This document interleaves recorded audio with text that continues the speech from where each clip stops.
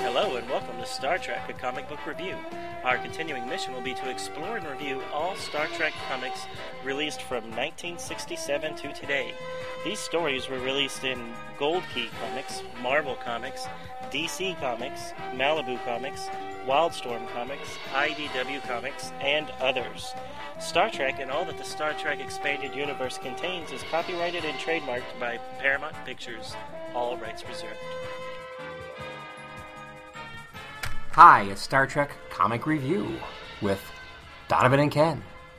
Episode number 3 for November 18th, 2009. Yes, we'll be going over issues number 5, 6, and 7 of the Gold Key comic book series. Yes. Star Trek, Classic Trek, how could you want more? Doesn't get better. Although sometimes we wish it would. Yes, and this week we're going to only do 3 because we thought that doing 4 and 1 did not give enough credit to the 4th one because we were just trying to rush through it. So by lowering it down to 3, hopefully the reviews will be a little bit better. Exactly. And the podcast a little bit shorter. That's right. And we don't want to tax our huge, massive viewing audience. Yes, it keeps getting bigger every week. Yeah, it got better by one person. Art listened. Exactly. So we're up 100% from last week. Okay, so now we have 2 people, 2 listeners. That's right. All right. So let's go ahead and get started. Then we're going to first go through Star Trek number 5, released September 1969, The Ghost Planet. All right, starts off with a teaser of some bald men on a TV screen over a Saturn-like looking planet with the Enterprise pulling the rings away from the planet. All right, part 1. Enterprise is in the galaxy Zelta. Spock discovers a hidden planet behind some copper rings. The Enterprise punches through the rings. Kirk, Spock, and a few other crewmen beam down and discover an empty city. The city is huge, but it's abandoned, and there's evidence of war, like bomb craters and whatnot. They hear a voice that instructs them to wait for a car. When the car arrives, they just jump into it, and they go to a building and are greeted by a robot. And the robot takes them to another view screen where they're introduced to Justin and Justin. So from now on, they're referred to as Justin 1 and Justin 2. And these are the twin rulers of the planet Numero Uno. All right. I know they make good pizza. Yes. All right, the 2 Justins tell them how the rings were formed, and the Unites, I guess is what they call it, Unoites, take refuge in 2 satellites that are orbiting the planet. Spock says that they can use the Enterprise to pull the rings away so the planet can be habitable again. They find out that there's a little bit more to the story, and that there was a civil war that created the planet, the rings, and made the planet inhabitable. All right, Kirk calls a summit to the Enterprise with the 2 Justins. When they are confronted with the truth, they both pull out guns. The end of part 1. Then part 2 starts with Kirk shooting the 2 Justins, or just shooting their hands where the guns are. The Justins agree that they will stop creating weapons if the Enterprise helps them. Spock agrees with them, so Kirk does it. The Enterprise tries to pull the rings off. They can't. The crew then are finally able to do it with the satellite's help. Then they beam down to check on the radiation, find out that it's not copper radiation, but atomic radiation. And then they find some stockpiles of weapons. Justins then attack them, try to get the weapons back. Spock tricks them by thinking that the rings have returned. Justins surrender, and the Enterprise leaves. The end. So, And first things first. yes. Both of the bad guys' names are Justin. Did it ever explain why they're both named Justin? No.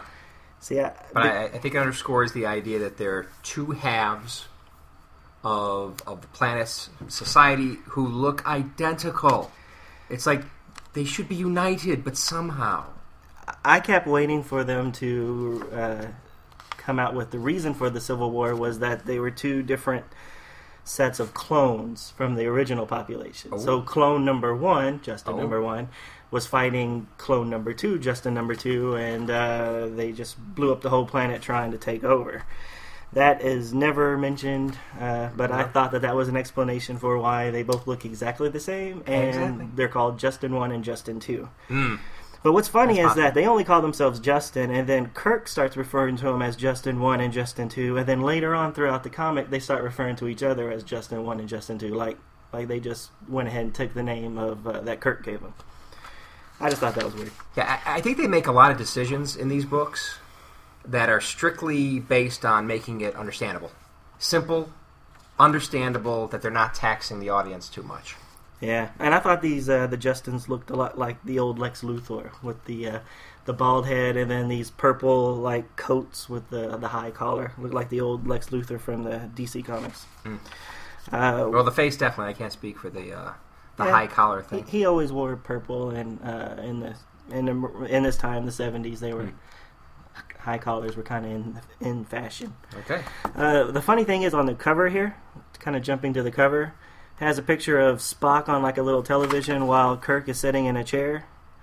The picture of Spock is reversed.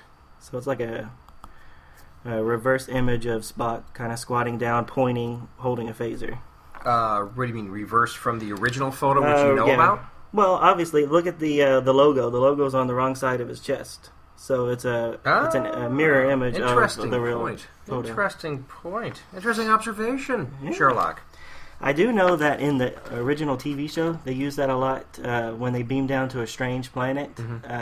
They would purposely reverse the film to kind of give it an odd look. You didn't know what it was, but there was something different. Yeah, exactly. So like everybody's hair was suddenly parted on the wrong side. I mean, Spock obviously doesn't have that problem, but Chekhov and Kirk would have their hair suddenly parted on the wrong side.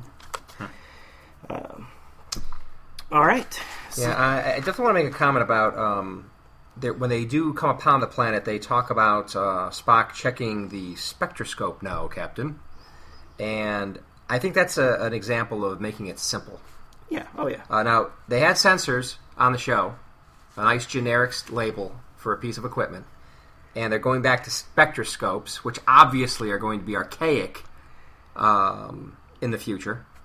But maybe because the audience might have heard of spectroscopes as part of normal astronomy. Well, as we've made comments before, even though these stories are kind of written maybe for a lower audience or a younger audience, they do give a lot more details as far as what they need to prepare for a mission, what type of instruments they're actually looking at in order to get to that data. So, yes, like rolls of film. Yes. Well, I didn't say it was always great. Again, they're still making references to galaxies when, based on this comic book, I'm quite positive they're talking about solar systems. So, Galaxy Zelta. So it's seen in every comic book we read so far. They're always in a different galaxy, right? And then the next one we'll talk about. It talks about the planet orbiting the galaxy, or the planet in orbit within this galaxy, which obviously would be a planet. I mean, the planet around a sun versus a planet around a galaxy. So we'll get into that in issue number 6. Yeah, well, there's no two ways about it. They definitely throw around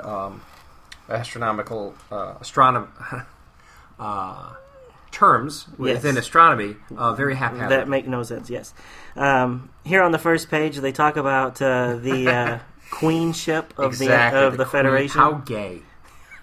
It's like, number one, I read that, I said, queenship? Well, that's probably... It's gay? The Enterprise is gay? I don't think it's that kind of queen. Oh, okay. It's supposed to be flagship, but maybe that wasn't established at this point. No, come on. And it's the flagship of Starfleet. Come on, it always has been in the show. I'm sorry. And then when the Enterprise starts rocketing into these copper belts, you have Kirk say, "Secure seatbelts." Obviously, they've never seen an episode of Star Trek because we know that they never have seatbelts. Inertial dampeners. Who needs seatbelts? Well, obviously everybody, because as soon as they get hit by something, they're all on the ground. Which is the other thing. I mean, you got inertial dampeners to explain how your body does not get splatted against the wall when you're traveling at great speeds. Yet you still get tossed about the bridge, at least in the original series. Oh, and Next Generation and Deep Space Nine and Did Enterprise they all do that? too. Oh yeah. Oh yeah. And then if you remember in the very first episode of Enterprise, there was a comment when I think it was Yoshi or somebody fell out of the chair when they got hit, and then she makes the comment, it's like, I'm going to recommend they put seatbelts on these. And, obviously it was funny because you know that even 200 years later, they still don't have seatbelts. Exactly. Like this is all They're real. cool. They're cool. All right. It is? Well, yeah. Oh, this is real? Actually, heck yeah. Okay, good. All right, so when they went to the planet and it was uninhabited, the first thing I thought about was issue number 3, where that city builders were building those cities that nobody was living in. So I was like, this is a rerun. But then it got good when they started seeing the bombs, the bomb craters. Sure. They do make reference to speaking the language Esperanto. Esperanto, yeah. Which is it's interesting that they would even bother. Right. Explaining that bit. As we mentioned, I think in the previous episode. Yeah.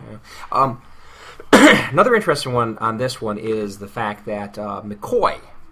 I mean, so Scotty doesn't Scotty's not around, apparently. Yeah. He's like on vacation or something. And they've got McCoy doing all these things that are not appropriate for the Doctor. He's manning the transporter. Exactly. So Kirk's saying before they go down, pick 2 men from the crew and come with me, Mr. Spock. Dr. McCoy, you keep contact with us from here. It's like, okay, so Uhura's gone too? I guess so. But I just wanted him to pull out his communicator and say, beam me up, McCoy. Mm-hmm. He never does, though. Yeah, I wouldn't trust it. Yeah, as we know, he doesn't trust transporters to begin with. Exactly. And now he's manning the transporter station? Don't think so. All right, so you got anything when they actually land and are greeted by the car and then the robot? Not really. I do think it's funny that when they start speaking to the Justins and they refer to the planet as numero uno. Yeah. That's great. And then the first thing I thought of was Riker in the Best of Both Worlds, or the episode where Locutus, where he says they're heading to section 001. Sector 0. Oh yeah, right. Which is Earth. So yeah, 0. Yeah, right. Yeah, so Earth is 001, and then this random planet in the Zelta quadrant is really numero uno. Planet numero uno. Yeah. I personally thought of Pizzeria Uno myself. I didn't even think of that. That's great. All right. Then they get told the story about how they all lost their planet. So sad. It is. And then they somehow found the resources and time to build space stations. Yeah, twin space stations. And look, again, it looks like the at least the one scene is very similar to 2001: A Space Odyssey. It is. I do like it how of the space station. How it actually shows them building it out in little environmental suits, building these. Yeah. It looks pretty cool. Like I said, I think the artwork in these are really good. They're really detailed. Yep. Okay. All right, and then when the crewman comes over to Kirk and says, "Hey, come here and look at this," and then he's attacked by the 2 robots, and they're just kind of holding him up in the air, and he's like, "Yipes!" Yeah, it's like, and then Spock says, "Give me your canteen," and then he just starts pouring water all over the ground, and then just shocks it to shock the robot, so they'll let go of the crewman. Yeah, so they don't want to shoot the robots because that could hurt the guy. So they come up with this elaborate thing to electrocute the robots somehow. It's give the robots a hot foot. And the other thing, look at this. It says, so I think it's Kirk saying this. I get it. The water will act as a conductor for the high-frequency battery charges of our transistors. But will that charge be strong enough? Well, okay. Anybody that knows anything about electronics knows that transistors do not necessarily hold a strong charge. If this was a capacitor or a battery, well, that was obviously Kirk's concern. But why use a transistor? Is a switch. It doesn't store electricity per se. Anyway, I liked how they at least had a little science in here. We're talking about the conducting the electricity. Yeah, I do. I mean, for the kids. They could have just shot him. So yeah, I think it's good that they did a little bit more here. But come on. But I mean, transistor. They go to the effort Like to they'll say, have transistors in the future anyway, like this. Yeah, I agree. But they go through the effort of saying that water's this great conductor of electricity that can shock these two robots. But you know what else is a good conductor? Metal. And these two robots are holding this guy up in the air. Yeah. So when they start getting hit by this electricity, it's going to go into this poor little guy. Yet he just falls off to the side true. and he's okay. Yeah, I agree. The robots should shock the crap out of him. Yeah. And then they find these pictures of the real story. And they're actually labeled Justin 1's army, Justin 2's army. It's very handy. Yeah, so Justin 1 was the orange army, and Justin 2 was the green army. So just from these numbers, it looks like Justin 2 won, or he lost. Oh, Justin 2 had 103,000 casualties, where Justin 1 only lost 37,000. So, there you go. Somebody's a better There was general. a winner. There was a winner. All right, and then the summit, and we're about to get to Quick Draw Kirk. Exactly. Where he's able to whip his phaser out faster and shoot both Justins in the hand before they can get their guns. Yeah, and of course Spock's involved too, because Spock's involved on the Oh next no, second Spock's half. the one that Spock's- actually Spock's shoots. Oh, okay. When I read this the first time, I thought it was Kirk, but no. It looks like it was Spock who actually shoots him, isn't it? At least the gun out of the one guy's hand. Yeah. Okay. I misread that one. And it's a handy thing too that the crew is really armed at all times. At all times. In this one anyway. And various levels of weapons. So in one frame, pistol, and then as we saw in a couple issues ago, when they need, they can have just a big gigantic rifle. That comes out of Thin air. where? Now, kind of off subject, but Star Trek Voyager had a video game, kind of a first-person Doom type game. Okay. And in the game, you could switch out weapons throughout the game.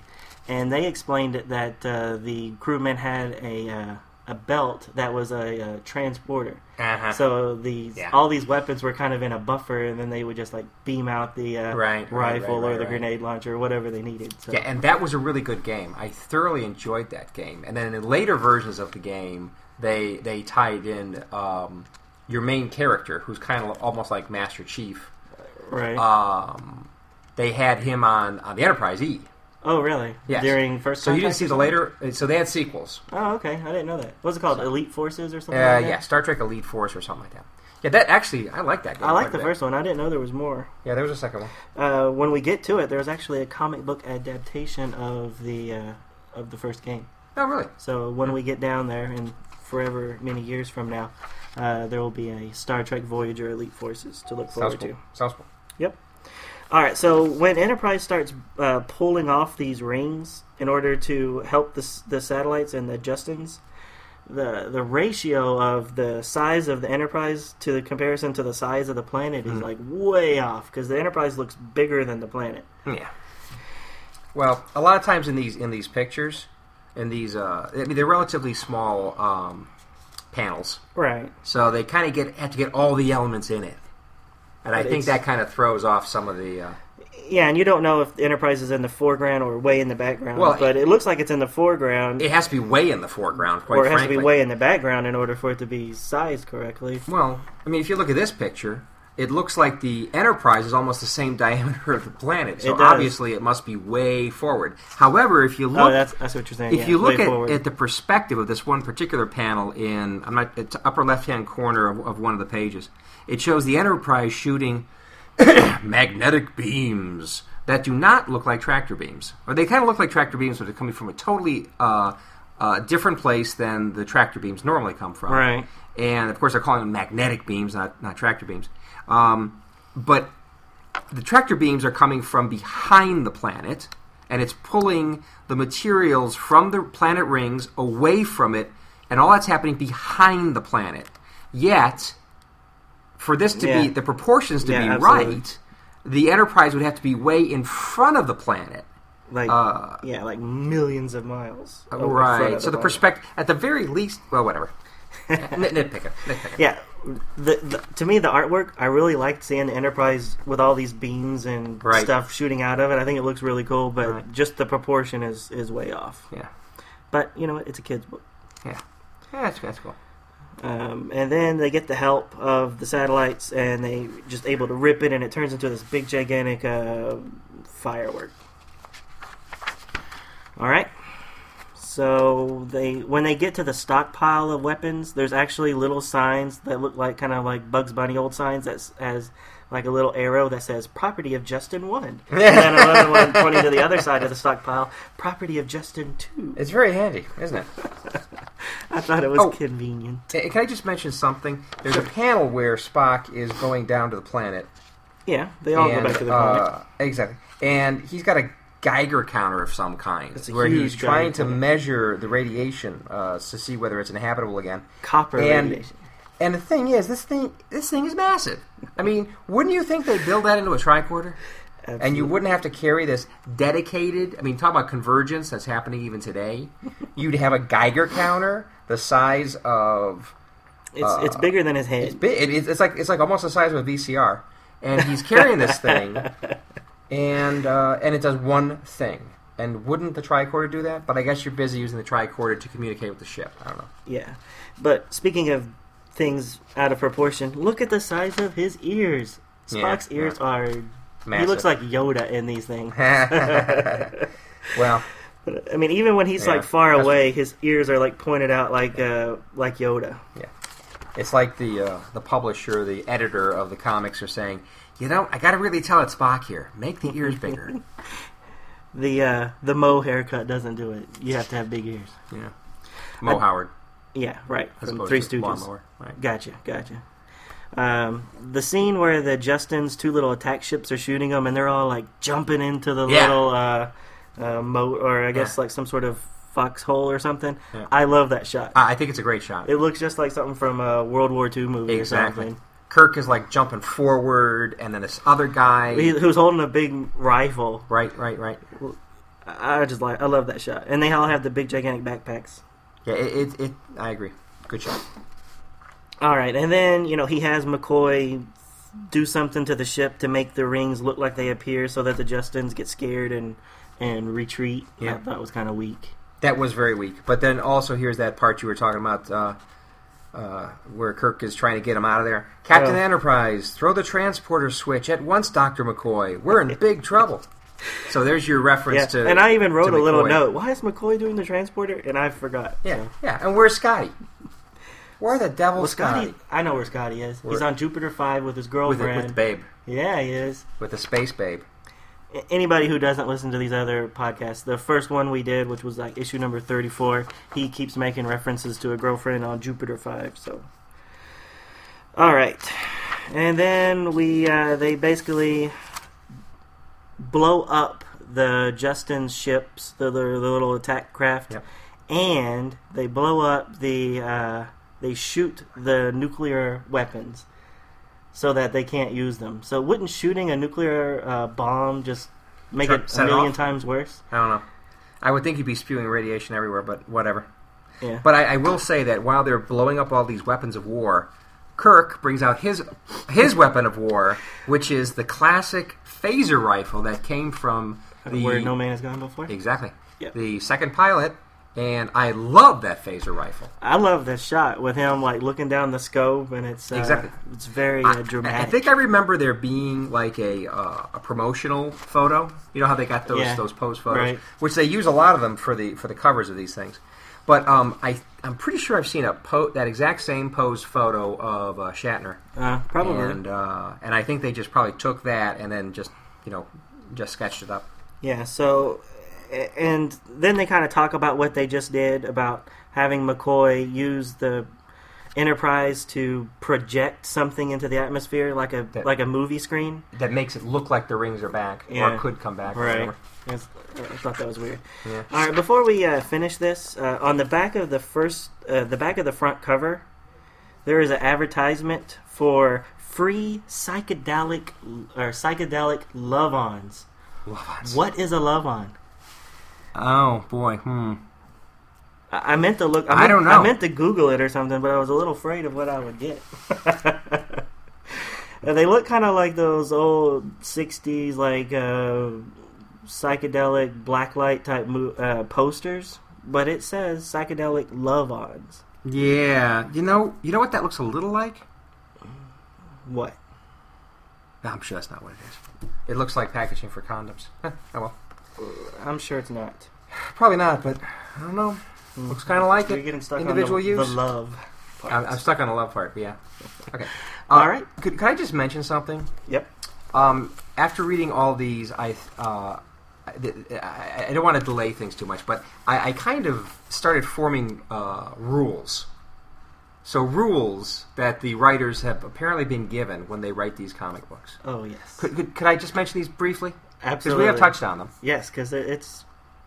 So you're 100% right, but go ahead. Okay, so rules that apparently the publisher or editor or whatever must be given these writers and artist people. Number one, new rules. Time measurements are senseless mixture of astronomical references that make no sense at all. Lunar months. Lunar minutes. Galaxy second. Lunar sun ago. Anyway, yeah, it's just like, God, why do you do that? Okay, rules number two. Travel to different galaxies every issue. Which, of course, patently is ridiculous. It's very seldom that they ever got out of the Milky Way. It should be new solar systems. Oh, okay. I think just the Well, terminology let's talk about was obviously sectors. wrong. But maybe it's trying to keep it simple. Yeah. Number three. Expletives are stupid celestial objects. Great moons of Mars. Exactly. Great moons of Mars, Scotty. Number four. Landing parties use backpacks and sometimes jackets. I Which is like actually the a good jackets. thing. I like the jackets. Yeah. Again, we never saw that in the TV show, and No. I thought it was a nice little touch. Made it a little bit more realistic. And I actually think that in the first movie, Star Trek Motion Picture, when they did wear jackets, I thought that was good. And I also like they did something similar in Wrath of Khan. They did in Wrath of Khan. I don't remember it in the first movie. Oh yeah, they had jackets When they went into Voyager, When they were on when they V'Ger? went into V'Ger. when they got off of V'Ger and were walking down the saucer section. Yeah, Yeah, so I don't remember that. Yeah. I just remember them in their pajamas. their jumpsuits. Okay, rockets instead of engines or nacelles. That's true. So With flames shooting from the back. flame shooting and afterburners. They made reference to afterburners, as we'll see in Yeah, one of the they do. one of the episodes we come there. They do. One of the issues. And the last thing is tech names are too closely tied to the tech of the day, such as TV space scanners. And radioscopes. They talk And- about radioscopes. Yes. So And obviously, historical films, where he has historical a films. roll of film, Yeah. and he's just looking at it frame by frame. There you go. So there you go. A little side thing. I thought you were going to go with the formula of how the stories are supposed to be written. No, but maybe you could do that one next time, Yeah. or just do it off the top of your head. now. Let me think about it. And Yeah. What? Yeah. We're dragging this out a little bit. Yes, we are. So that was issue 5. That was issue 5. You want to jump straight into issue number 6? Yeah, let's do that. Okay, so now we're going to do issue number 6, titled "When Planets Collide." Da-da-da. Okay, so this particular one has the teaser. Well, first off, the cover is from a mock time, I think, and it has Spock ready for battle. Yep. Which, of course, really doesn't have anything to do with the story, but... Nope. He looks like he's about to use some judo action. Exactly. So, Before you get started, this came out December 1969. okay, good point. So December 1969. this time we only had 2 months in between the 2 issues. So Wow. they're getting closer together. They are ramping up production. Now that the TV series is a year off the air. Okay, so the first page teaser, the bridge has meteors piercing the hull. The crew state that they are towing 10,000 tons, and everybody looks really unhappy. So it looks like an action-packed scene full of danger for the crew. But one thing I will mention is, at least this shot, it shows a circular bridge. Yep. Where in many of the other shots of the bridge, it seems very cramped and not circular. And anyway, so the way they've drawn the bridge in other scenes, even in this book, does not quite look like the kind of round bridge we're all used to. Anyway, Going on. Okay, so the Enterprise is in the Alpha Galaxy. They're really running out of names. Was for that this Alpha? galaxy. No, Alpha. I think you typed it in No, right. it is Alpha. Yeah. But I just keep thinking Alpo, and I want to see a food. planet full of dogs. The dog food, yeah. Spock discovers two planets are about to collide. That are, of course, very far distant, but they are coming towards each other. It is surmised that the planet's collision will cause all of the other planets in the Alpha Galaxy to become unstable and lose their orbits, therefore raising the stakes of the game. Yep. In a way that makes absolutely no sense They whatsoever. never say if the other planets are habitable, but they do say that all planets in this galaxy will be affected. Yes. Okay, well, that's fine. Okay, I'm sure that makes sense. Considering the huge celestial distances between planetary bodies, especially between solar systems. But that's okay. Okay, they decide to destroy one of the planets to prevent the collision, and Scotty, Kirk, and Spock beam down to the planet plant hydrogen charges to destroy it, and also make sure there is no life. Of course, I assume that the order is reversed. They're going to plant the charges and look at the same time. Or maybe look around a little bit and then plant the charges, but whatever. Okay, so when they beam down to the planet, they are attacked and captured by the inhabitants of the planet Morty. So the actual name is Morty. They free themselves, and the leader tells the story of how they live underground with an artificial sun. Kirk decides to race over to the other planet and destroy it instead. Okay. When in transit, a rock from the planet Morty that Scotty took as a souvenir tries to rip itself from the ship due to a magnetization form on the second planet. So oddly enough, the planet Morty is for some reason uniquely magnetically attracted to the magnetic fields on the second planet. As they discover, as they get closer to the second planet, the magnetization effect increases. And I know that's not the right word, but that's okay. Scotty, Spock, Kirk, and McCoy, and a few others, probably red shirts, they beam down and discover no life and actually plant the hydrogen charges. Before they beam off and detonate the charges, Spock is kidnapped by natives who call themselves Incrust people, who live underground, hence the name. Now that Kirk cannot destroy either planet, Spock has an idea to get another planet-sized object, why not get more mass into the picture, between them that will repel the planets and counter the magnetization between them. Good idea, Spock, I suppose. I'm not okay. It doesn't sound logical to me, but I'm going with it. I'm going with it. The Enterprise is now able to tow it, even though it is damaged by the meteors. The Enterprise is. The Enterprise, yeah. Even though the Enterprise, yes, is damaged by the meteors. It works, and Kirk says this should hold up for centuries until a Starship Enterprise can discover how to really solve the problem. The end. The end. That's right. So, we talked about this little teaser at the beginning. You see, like, these crewmen, they're all, like, screaming and yelling because there's all these hull breaches. In the bridge. On the bridge, yeah. And you see this guy with this big, gigantic, looks like a steering wheel. But we find out later in the book that it's actually some sort of pressure valve. Exactly. But yeah. I've never seen that in Star Trek, and I've watched a lot of Star Trek. Yeah, because it's horizontal. Yeah, it looks like some big pressure thing they'd have, like in a factory or something. Right. Big pressure valve. But the whole breach is on the ceiling of the bridge. So what on earth could he be doing that would seal it from space? Seal these holes from space. So I don't know. We'll get to that later. But they should be throwing up. They should be getting sucked through this little hole.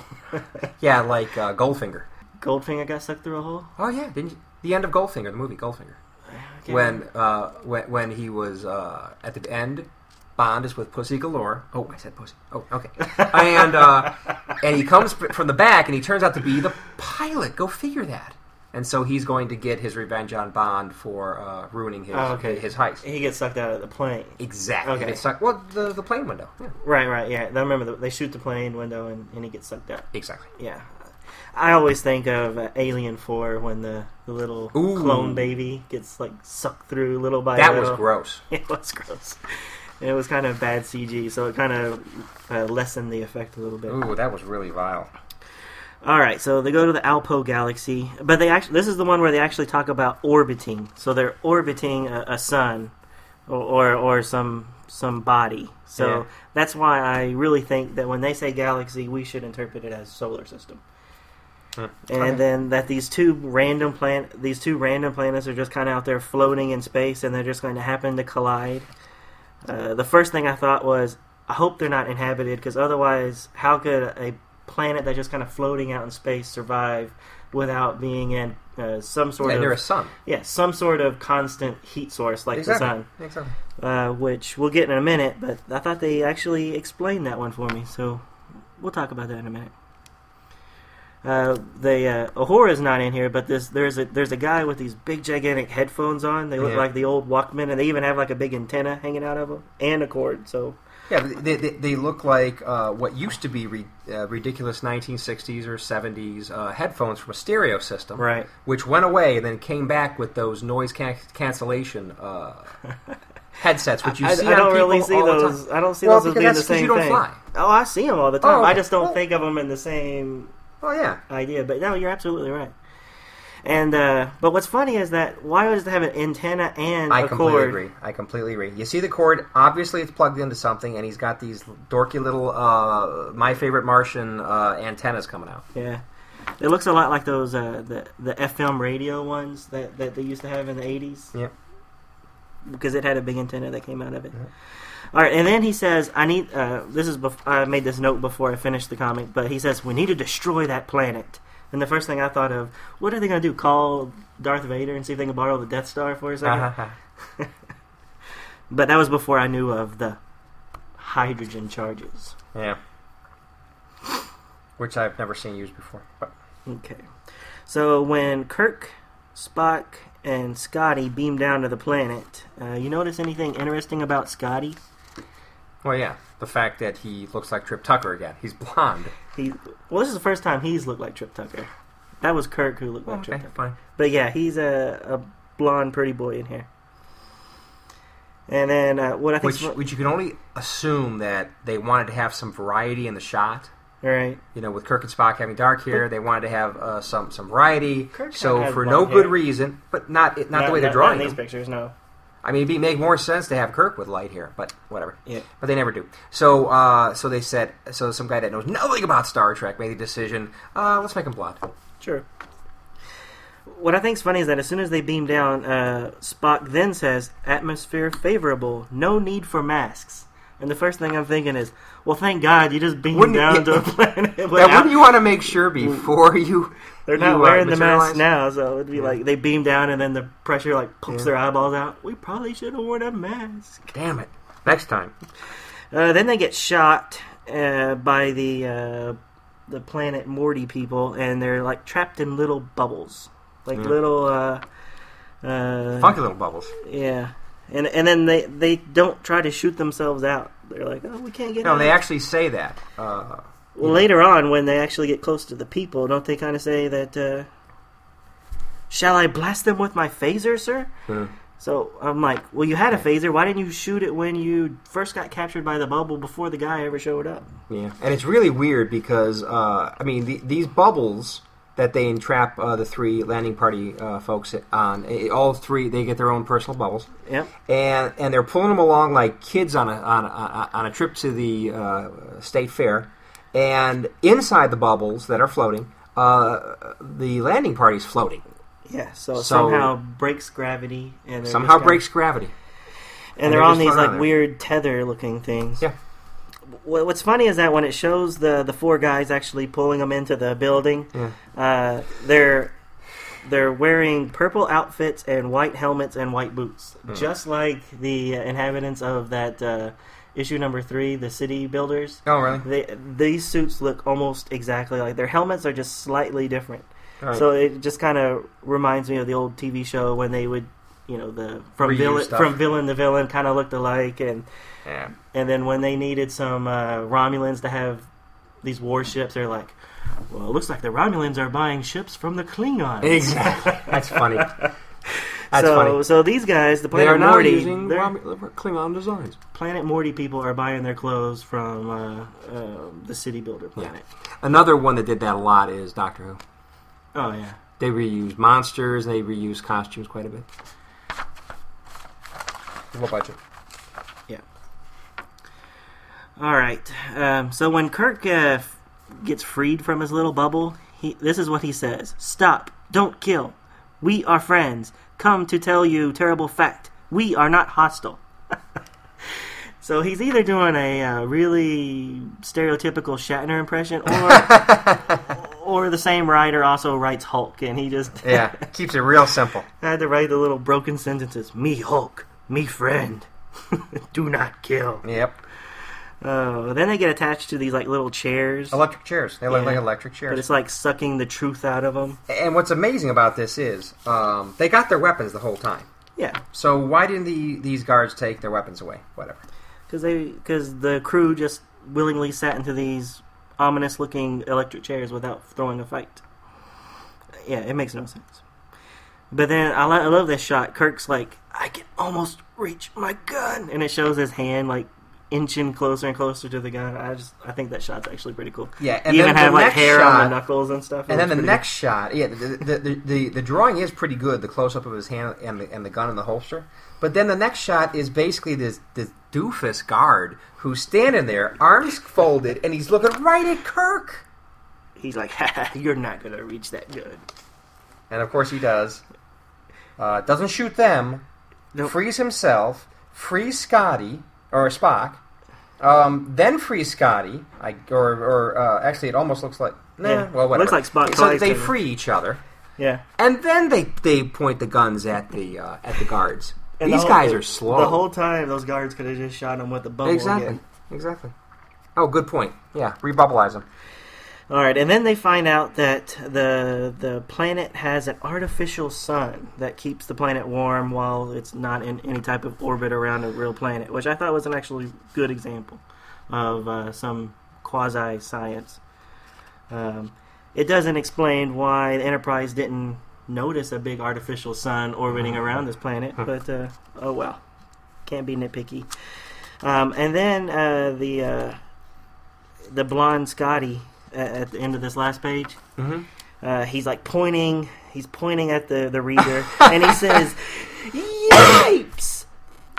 Be bejabbers. Look at that!" So then you got to turn the page to find out what's bejabbering him. And then Bejabbers. I've never heard that before. I haven't either.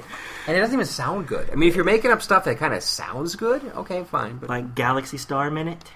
no, that doesn't sound good. So what he's actually looking at is this, like, looks like the Wrath of Khan, like the Genesis planet, this big city and farm underneath the ground, which I thought was kind of cool. A rural farm, land, rivers, cattle, all underground. And a little, like, 1950-looking flying saucer parked there. Yep.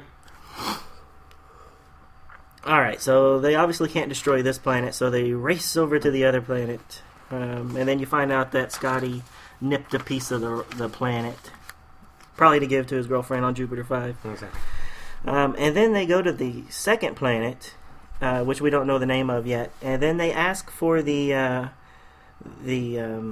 explosives to be beamed down to them. And it's just like in this tiny little box that beams right down next to the crew. Which later on they say is they needed 2 tons of explosives to destroy the whole planet. So that does not look like a 2-ton box. No. It looks, Although mentioning a very high amount makes more sense. That you'd need that kind of explosives to destroy a whole planet. destroy a whole planet. But yeah, it sounds like an irrational amount of stuff for 4 or 5 guys to handle. Yeah, in a tiny little box. Yeah. And I do think it's funny. They make reference that they're going to use atomic weapons to blow up this planet. And I thought that they said in Star Trek that Federation or Earth has not used atomic weapons since the Earth-Romulan War. Oh.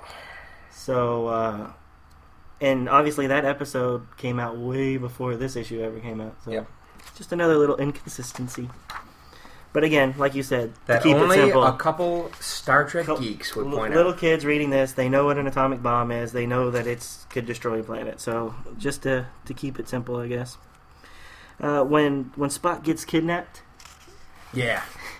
Isn't that great? So all the charges are set. They're ready to blow the whole place. yeah, And then Spock, who thinks he actually saw something move, out of the corner of his eye. oddly enough, stands right next to an opening in the mountain, which is about, I'd say, like 3.5 feet high. Yep. That this planet, this guy from the Uncrusties, is that what they're called? Uncrusty, yes. The Uncrusties. They One of the wash their hands. Uncrusties sneak out of this little hole and just grab Spock by the feet and yank him in. And what does that remind you of?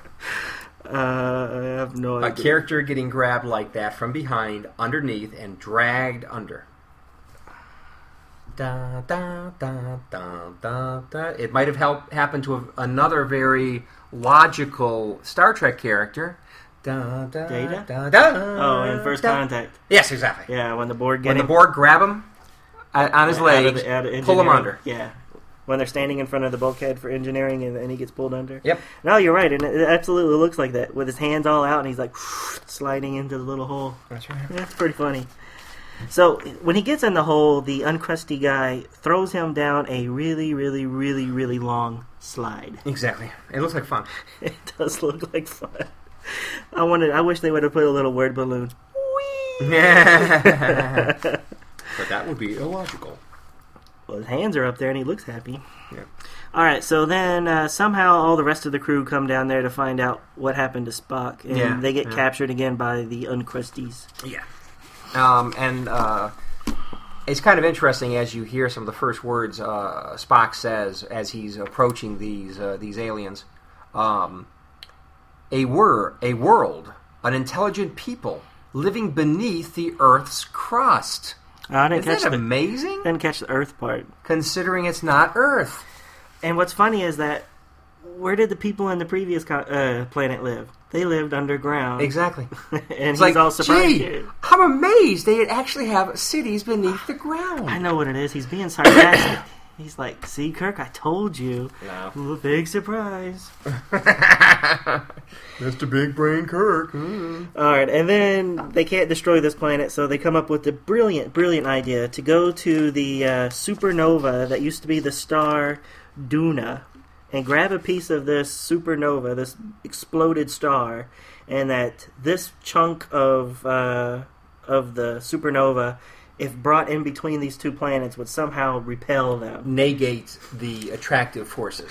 So it's part of a sun. A sun has a super high gravity, not anti-gravity, which would like repel. Exactly. anything. I mean, technically speaking, you would think it would go ahead and pull them together even faster. Exactly. And plus, and then they fly to the ship, and we're kind of jumping ahead, but then they like have this like beam that shoots out of the butt of the ship, and then they like spin around this planetoid a few times to drag the planetoid with them, or whatever you want to call it. Now, why can't stellar they just matter. Why can't they just use the tractor beam? Exactly. I do like the shot, though. I think it looks cool with this big smoke coming behind it, and it's wrapping around the ship. I do. Yeah, it But does look good. It looks good, but it makes absolutely no sense. Look, the magnetic mesh net complete.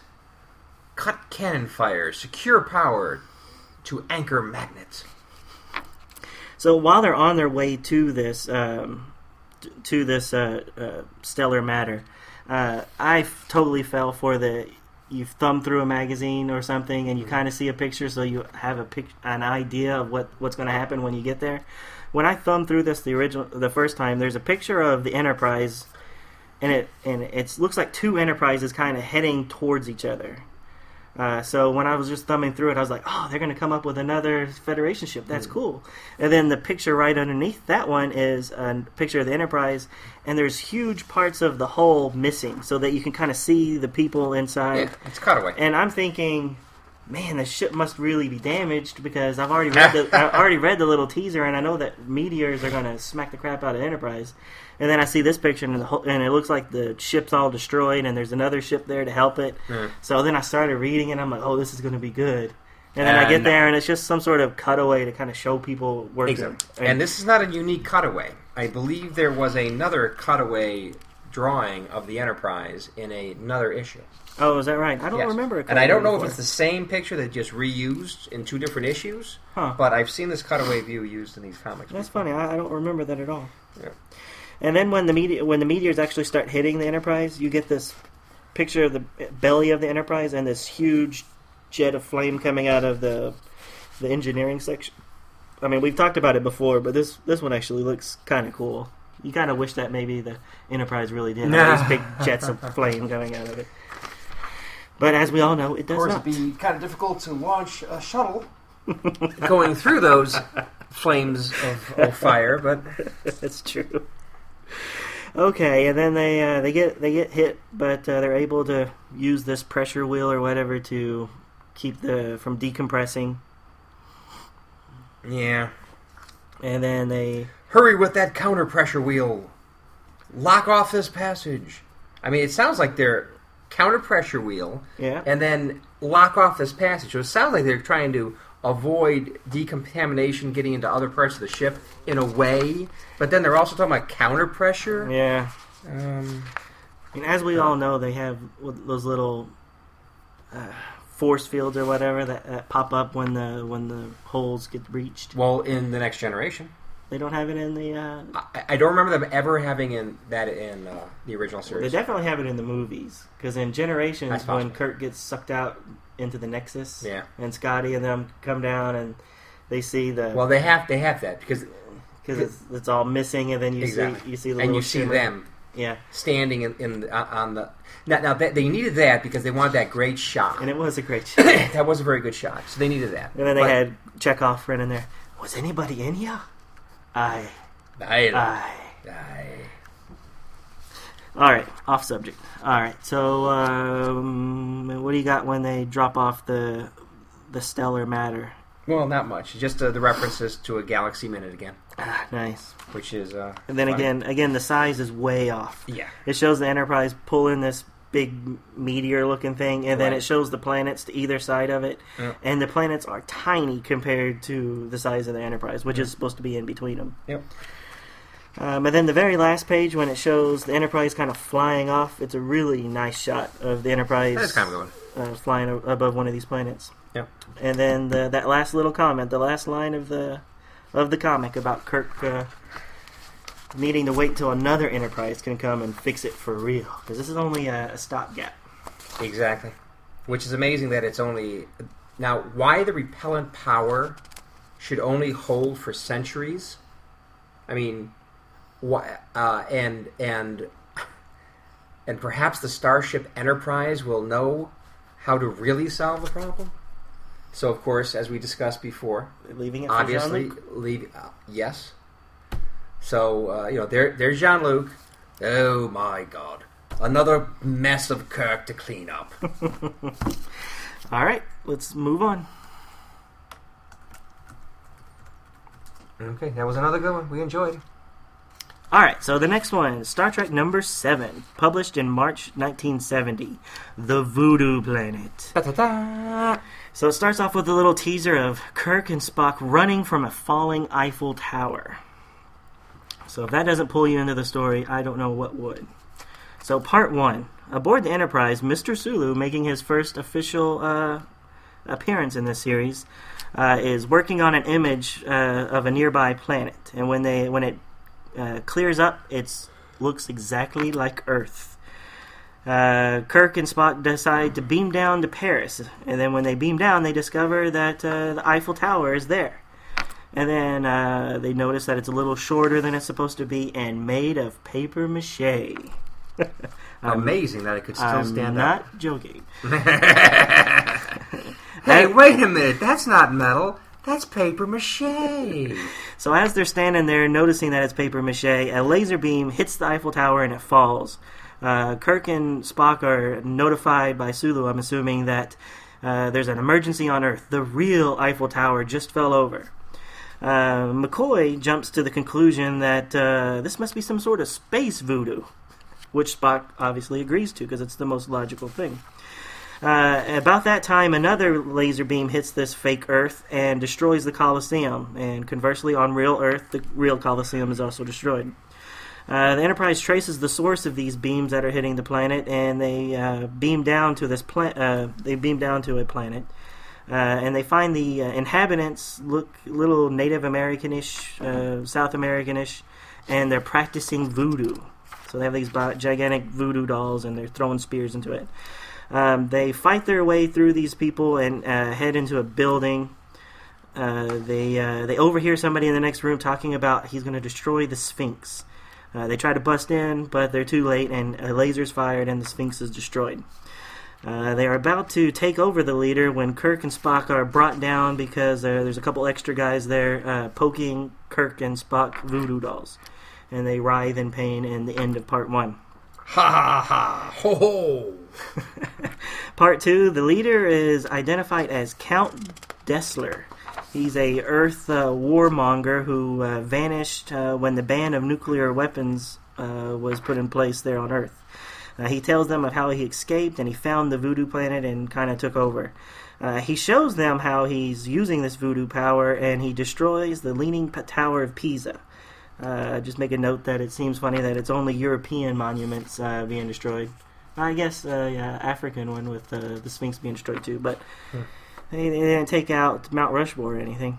Thank goodness. Thank God. Or the White House or something really important. They keep that to ID4 comes out.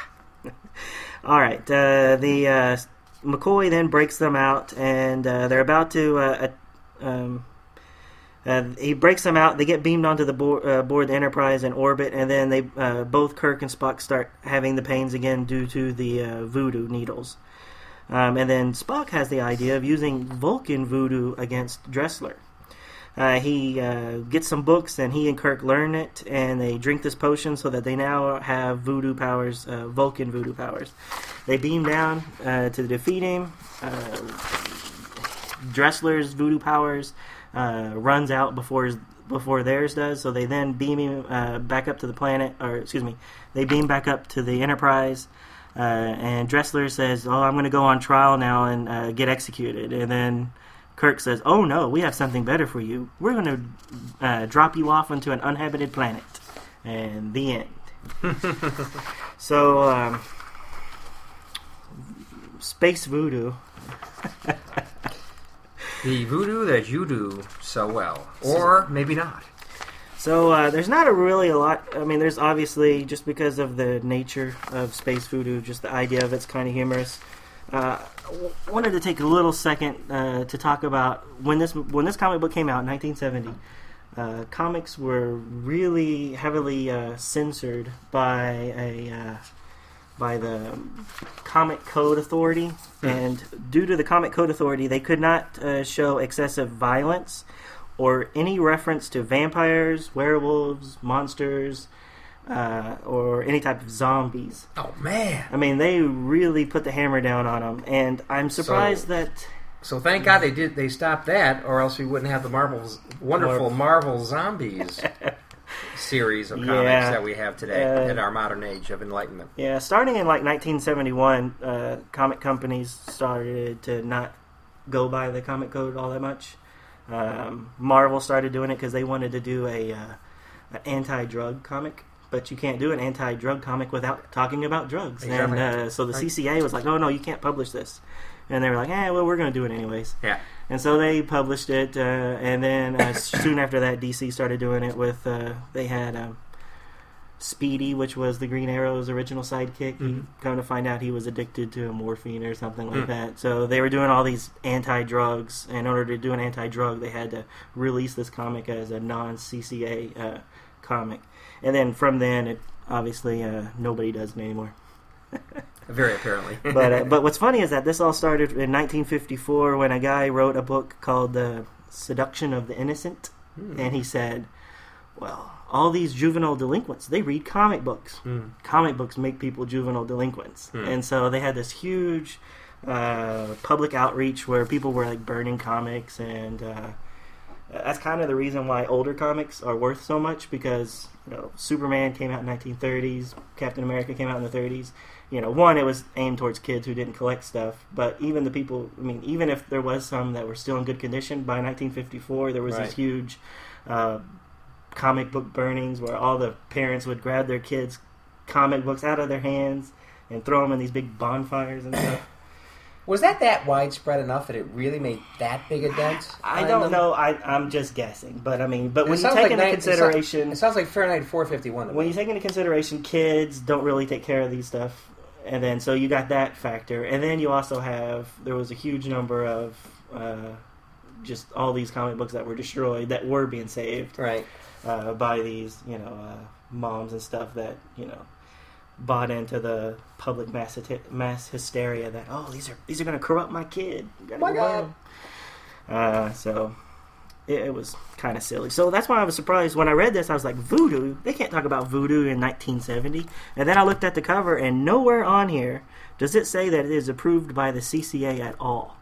So somehow Gold Key, they just never even bothered with it, and I guess... were they small enough to get away from the scrutiny? Well, that's what I thought at first, too, but then when you look at some of these advertisements, they have some pretty big comic titles. They have Yogi Bear, all the Disney stuff, all the Looney Tunes stuff. They had a lot of, mainstream type comic book titles, so they must have been pretty big at the time. So, anyways, just thought it was interesting. Now back to the story. Again, not a lot to talk about. Sulu's first appearance, and then when all these monuments are being destroyed on Earth, it shows the people running away from them, and they're all in like 50s and 60s suits with bow ties and stuff. So I just think it's funny that They go a couple hundred years in the future, they're still wearing Jimmy Olsen looking bow ties. Yeah. Styles are cyclical. Yeah. Towards the end, there's a really great fight scene where they're fighting their way to get to that building, and they're fighting all the inhabitants of the Voodoo planet, which I thought was pretty cool. Yeah.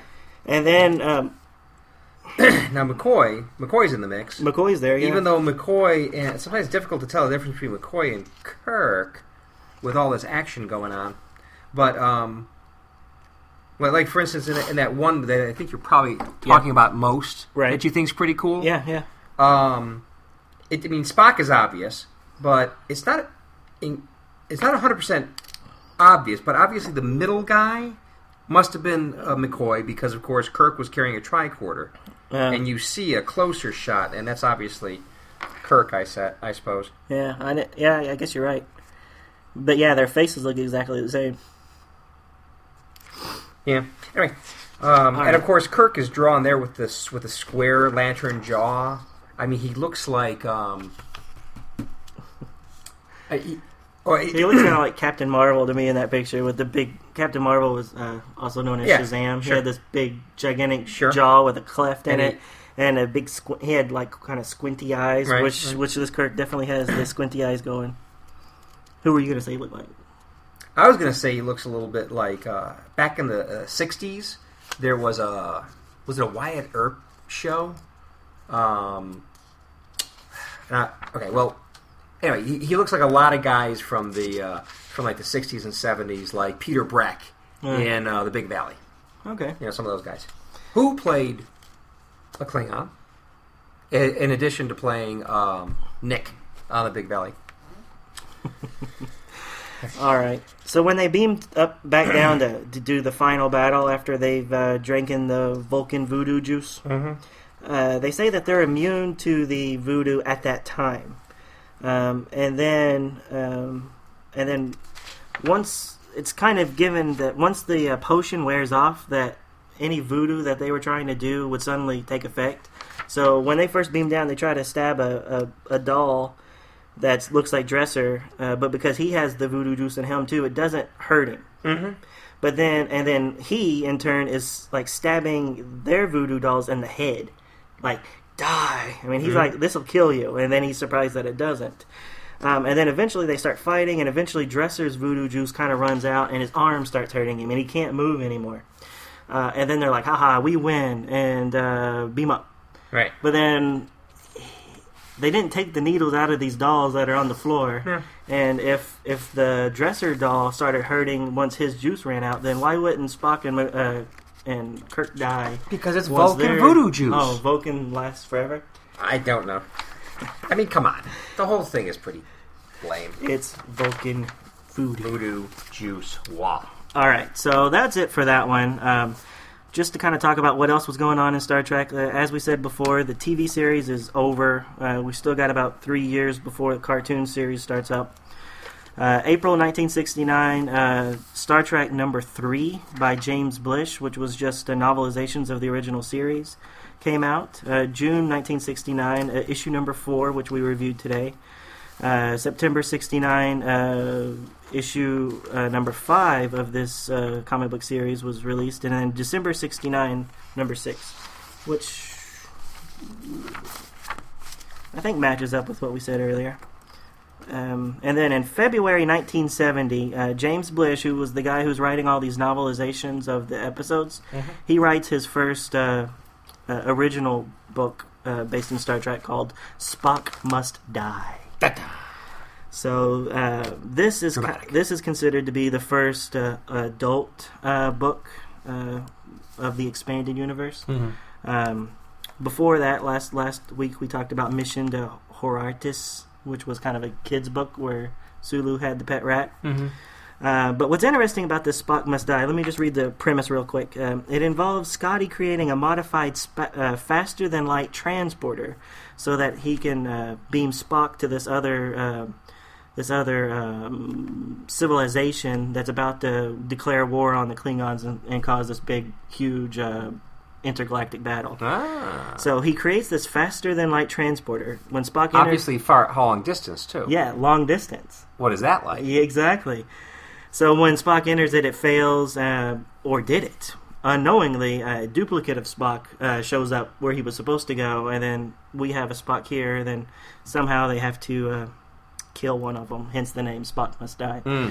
But yeah, when I read that, I was like, oh my goodness, that's just like the 2009 Star Trek movie where he creates the long distance one, yeah. what is it called? It's not called transwarp beaming. Transwarp beaming, yeah. I think. Something like that. And Scotty it just came out on DVD today, so I'll probably give it a look tonight. But I just thought that was interesting. And another thing that's a little bit like is Next Gen had an episode where Riker was duplicated. Yeah. Through transporter Right, accident. and became Thomas Riker. Yeah, right. So, but they didn't kill him. They just had two Rikers walking around. Right, and he joined Starfleet as Thomas Riker, and as we know, later on, Thomas Riker became a little jealous of his more famous twin, and joins the Maquis, and then gets captured on Deep Space Nine and is somewhere off in a prison planet somewhere. We'll know more later because there's a comic book series about Thomas Riker. Da-da-da. Oh, really? Yeah, there was a one-shot that I think Wildstorm did, which was kind of a subsidiary of DC, and it's a Riker special, and it's kind of about the two Rikers. So That's cool. I've never read it, so I'm kind of looking forward to eventually getting that far. You know what I think? You mentioned all these other later comics. I think something that might be interesting, just to spice things up a little bit, is maybe if we take a journey into the future. I've thought of that, too. And maybe take a look at some of these next-gen ones. Yeah, so that we don't, it would be a shame that we go, a couple months just going over these 61 comics of the Gold Key. Exactly. We should kind of space them out a little bit. Exactly. I mean, especially since the quality or maybe the entertainment factor in some of these maybe more recent comics might be a little higher. Yeah, so maybe we should do that. Maybe we should just do a Next Generation and a original series. Maybe even throw in a Deep Space Nine every week. Or maybe one of the weird ones like X-Men and Next Gen tie-ins. Or my favorite, Star Trek with the K and X. We're Star Treks, I guess is how you would say it. Which was the first X-Men Star Trek crossover. I got you. Where Kirk and Cyclops team up.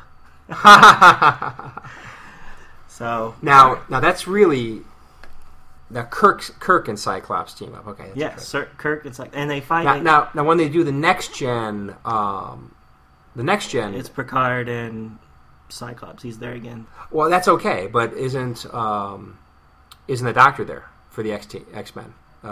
Xavier, Dr. Xavier. Wouldn't that be awesome? Wouldn't that be awesome? Patrick Stewart. That would have been awesome. The Next Generation and X-Men team up happened the same month that First Contact came out at the theaters. Yeah. So well before Patrick Stewart ever became Dr. Xavier. But that would have been awesome.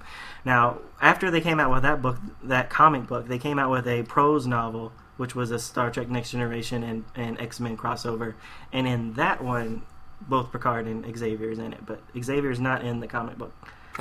And I've never been able to get through the Star Trek Next Generation X-Men novel. Novel? They got a novel? Yeah, it was the novel. It was written by Michael Jan Friedberg, who I like. Oh yeah, I like him. I've read his stuff before. Yeah, I like his Star Trek stuff, but for whatever reason, I just cannot get through that book. I've tried several times to get through it, and then it's just like it doesn't work in novel form. Right. Whereas in a comic book, I can buy in that Cyclops and Picard have to team up. Right. Cool. All right. So that's it. We'll reconvene next episode. Next time, episode number 4 coming up. Yep. So everybody have a good one. Later, dude. And that brings us to the end of episode 3. As Ken and I were alluding to there towards the end, we did decide to go ahead and move off of the Gold Key series for episode 4. We actually moved on to the 1979 Marvel series.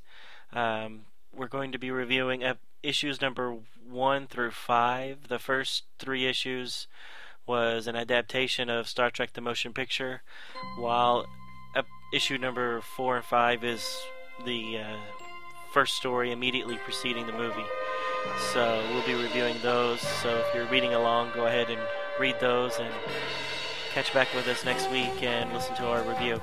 As always, you can always email us at stcomicbookreview@gmail.com, or you can befriend us on Facebook. First name ST Comic, last name Book Review. So give us a line, drop us a little note, and if you have any questions, we could potentially read them here at the end of the episode. So until next week.